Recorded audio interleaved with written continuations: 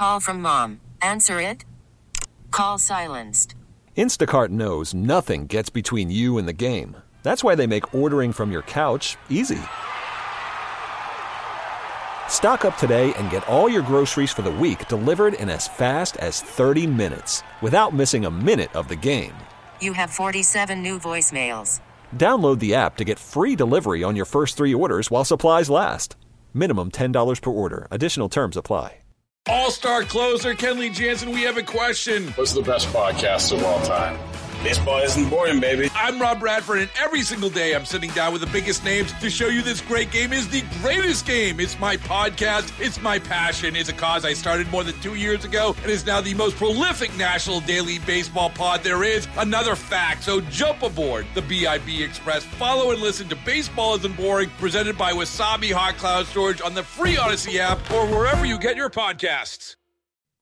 All right, 9:29, Mardi Gras. I want to thank Melvin Labat and Angelique Roche, King and Queen Zulu, as well as John Menge Eastman and Elizabeth Brent Montgomery, King and Queen Rex. Well, I shouldn't have said that. King of Carnival and his Queen of Carnival, for taking the time, and vastly different organizations, but I think what they all have in common, and one common theme or Venn diagram we can get from everybody, is public service and how important that is to help those that haven't had the advantages that other people have had. And I'm not trying to make this a political soapbox or anything, but again, we all have had opportunities that a lot of people have not had, and that's allowed us to get to where we are. And if you think you're a self-made person, I'm not trying to be nasty or anything, but I think you need to maybe go back, look yourself in the mirror, and really re-examine what it is that got you to where you are, and maybe some advantages that you had that you would not be where you are but for those.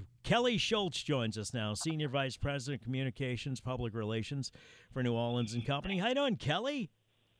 Hey, Tommy. Happy Mardi Gras. Happy Mardi Gras. We're going to be broadcasting from the balcony of New Orleans & Company tomorrow. Do I actually get to meet you, or you will be surrounded by some kind of security entourage that I won't be able to even get close to you? No, I will be there. We're happy that you all are going to be broadcasting from our building. It's a beautiful spot to watch Rex and Zulu. I hope that that you'll come by. We can talk to you on the air.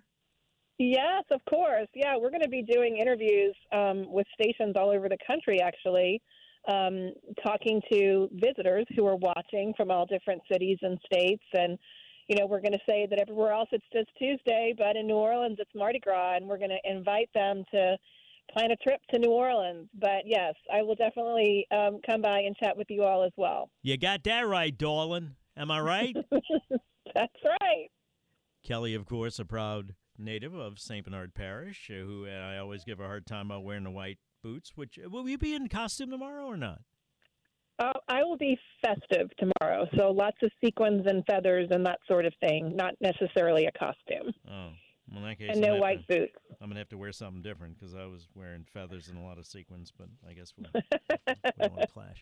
Tell me about Mardi Gras, the business part of it, because I was talking to John Menge Eastman and his lovely queen, Elizabeth Brent Montgomery, and also you might have heard me talk about Melvin Labat and Angelique Roche, the king and queen of Zulu, about where their Venn diagrams intersected with community service, and that's an important part, I think, that a lot of people look past. And maybe some of the other part of it is the business aspect of Carnival and Mardi Gras that people don't realize. It's the greatest free show on earth, but not for everybody.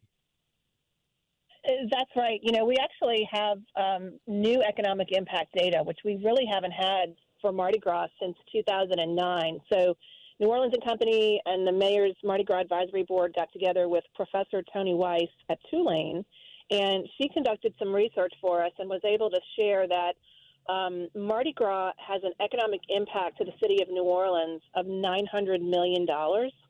For every dollar the city invests in Mardi Gras, it gets a return of $2.64. And then Mardi Gras 2023 helped increase the state tax revenues by more than $14 million. So those are just a couple of highlights of a really robust study that shows just how big Mardi Gras is as a business and how it boosts our economy. Tell me about hotel occupancy this year. How's that looking? looking good. You know, we surveyed about a week or so ago, we surveyed our hotel partners. Many of those are in the French Quarter downtown area. New Orleans is so lucky to have 26,000 hotel rooms within 2 miles of French Quarter and Superdome and Convention Center. They were telling us 2 weeks ago that for this past weekend they were going to be at 95% occupancy, which is higher than they were for 2023 Mardi Gras. So that's a good estimate. We're going to get final numbers here soon, but based on what we're seeing and hearing, the hotels have been full, which is also good news for restaurants. You know, we want people to be out along the parade route, but hopefully they're also, you know, going to our museums and going to see different parts of the city while they're here and really giving us that economic boost. Tell me about when it comes to restaurants and big and small and suburban restaurants, I guess. Is it all about Orleans Parish, or does this have a footprint that covers more than Orleans? No, I mean, we do a lot of work in Orleans Parish, but we know that many times when visitors come here, for example, they may go into St. Bernard Parish, where I'm from, and they may do a fishing trip down there, or they may go eat at Rocky's or one of the other, you know, iconic St. Bernard restaurants. So we try and get people, particularly the international visitors, those who are coming from outside of the U.S., they typically stay longer and do more and spend more money. So many of them will not only explore different parts of New Orleans and the surrounding parishes, but they'll also go to other parts of Louisiana. They may go to Breaux Bridge or Natchitoches or Shreveport and check out other parts of the state. So those tourism numbers and being able to, you know, have Mardi Gras, hosting Super Bowl next year, all of these things are going to benefit the entire state of Louisiana. You're reading ahead here, because that's what I was getting to. Mardi Gras next year is on March 4th, date of a military command. I'll never forget Kevin Ryan's mother telling me that. March 4th, it's a military command. Get it? March 4th? Anyway, that's when Mardi Gras is. The Super Bowl is on February 9th. The Super Bowl, of course, is here. That's looking like a tremendous start to 2025 for the hotel industry between Super Bowl and then Mardi Gras. Tell me about between now and then. What kind of business are we looking at? Conventions, et cetera, Kelly? Well, there's a lot of good things happening between now and then. One of them, a big highlight for October, is that Taylor Swift is coming to perform. She's bringing her Eras concert to New Orleans for 3 nights in October, which is going to be huge. Who is that? Taylor Swift. Have you heard of her? No, I don't. Who's that? Taylor Swift. What is it? Singer? So let me tell you, you talk about sold-out hotels. That will definitely happen for her 3 shows. We've got some major big conventions that are coming in consistently throughout the year, and we're talking about conventions that many cities would dream of hosting with, you know, 18,000 attendees, 20,000 attendees. These are things that most cities would love to be able to do and just simply don't have the capacity to, or the expertise to do that. We're also in the summer hosting something called Bocuse d'Or and the World Pastry Cup. This is an international culinary competition that has never been in the United States before, and we're going to host it in June here in New Orleans. So there's a lot of big things that are coming up between now and the Super Bowl. You know, Jazz Fest is moving to 8 days. The Rolling Stones are going to be here. So once we get past Mardi Gras, we go right into that spring festival season. There have been studies, have there not, Kelly Schulz with New Orleans and Company, that Taylor Swift thing, that's more than a concert. That's a phenomenon, and that's an economic, what's the word I'm thinking of, force, isn't it? Worried about letting someone else pick out the perfect avocado for your perfect impress them on the 3rd date guacamole? Well, good thing Instacart shoppers are as picky as you are. They find ripe avocados like it's their guac on the line. They are milk expiration date detectives. They bag eggs like the 12 precious pieces of cargo they are. So let Instacart shoppers overthink your groceries so that you can overthink what you'll wear on that 3rd date. Download the Instacart app to get free delivery on your first 3 orders while supplies last. Minimum $10 per order. Additional terms apply. Baseball is in full swing. NBA playoffs are heating up, and your NFL team is gearing up for training camp. Listen to the latest on the teams you love here on the Odyssey app. The biggest sports radio stations in the country, providing unrivaled local coverage of their teams, all in one place. Exclusive interviews with players, coaches, and team executives, streaming live and always available on demand. Stay in the know with your favorite teams right here on the Odyssey app. It is. There have been a lot of national news stories about the, Taylor Swift is a force. I think that's a good word for it. And there have been studies and reports on when she brings her concert into a city, just how much it boosts their economy. It's a huge lift. If you think about people who are coming in, they're spending their hard-earned money to, get tickets to the concert. They're staying in hotels. They're eating in restaurants. They're hopefully experiencing other things that the city has to offer, like live music and other parts of our culture. She's had that effect on virtually every place that she's gone. It really is amazing. And so, and New Orleans was kind of a last addition. She announced 4 more shows for this Eras tour, and New Orleans was one of them. So we're really, really fortunate to be able to have her come here. And the fall is going to be packed, with Taylor Swift and big conventions. Of course, Halloween's always a big deal. We also have Prospect 6, which is a big international art exhibition, which is going to be kicking off in October, November timeframe and going through February of next year. So lots of good stuff going on. Is Mardi Gras more of a drive-in or fly-in crowd, or a little bit of both? A little bit of both. It's also international. We have visitors here. We had some folks in from Australia. We're hosting a journalist, actually, who reports for an audience in China. It's really a global event, and we try and communicate. Of course, we all know what Mardi Gras is here in New Orleans, but for those who have never been or don't fully understand it, one of the points that we make is just how masterful it is executed here. If you think about the fact that there are multiple crews, multiple days, all different types of organizations coming together.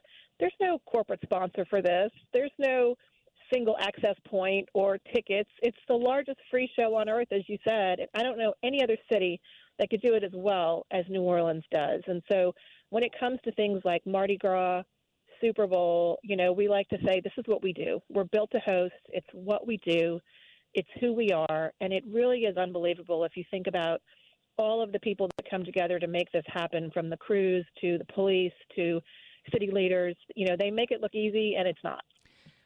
How big can the convention business grow in New Orleans, and where does it go from here, looking 10 years, 20 years down the line? Because that's what you all have to do. I know in a way you're looking at next year and 2 years, but you got to look 10, 20 years down the line. Where does it go, That's Kelly? Right. That's right. And our sales team at New Orleans and Company, of course, we work closely with the convention center, but we have a separate sales team who are booking hotels both at the convention center and within hotels all over the city. They're booking meetings right now for 2030, 2035, many years into the future. It is a long-term business. And so, and that business is increasingly competitive. A lot of cities are out there building new convention centers. They're building new stadiums. They're bringing in new, like everyone's talking about the Sphere in Las Vegas. There's always there's so much competition out there, and many cities are vying for those same conventions that we want to be able to host in New Orleans, and that we believe we can do better than anyone else because we are so walkable. How do you stay ahead of it? You stay ahead of it by hard work. It doesn't just happen. It takes selling, and it takes relationships, and it takes bringing those meeting planners here and seeing the city for themselves, and informing them about all the things that are happening in our community, about innovation and things like, $500 million in improvements underway at the convention center right now.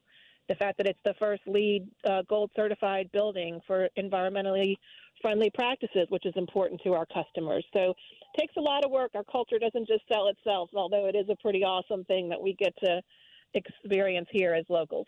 Thank you, Kelly. Appreciate your time. We'll talk to you tomorrow. Thanks, Tommy. And we'll see you tomorrow. It's going to be fun. Kelly Schulz, Senior Vice President of Communications, Public Relations for New Orleans and Company. Linda Cassidy and I will get it going tomorrow morning at 8 o'clock. Then Newell and Scoot take over as we cover Mardi Gras, as WWL has been doing since the 40s, maybe even longer than that. We'll take a break, come back, talk to Arthur Hardy.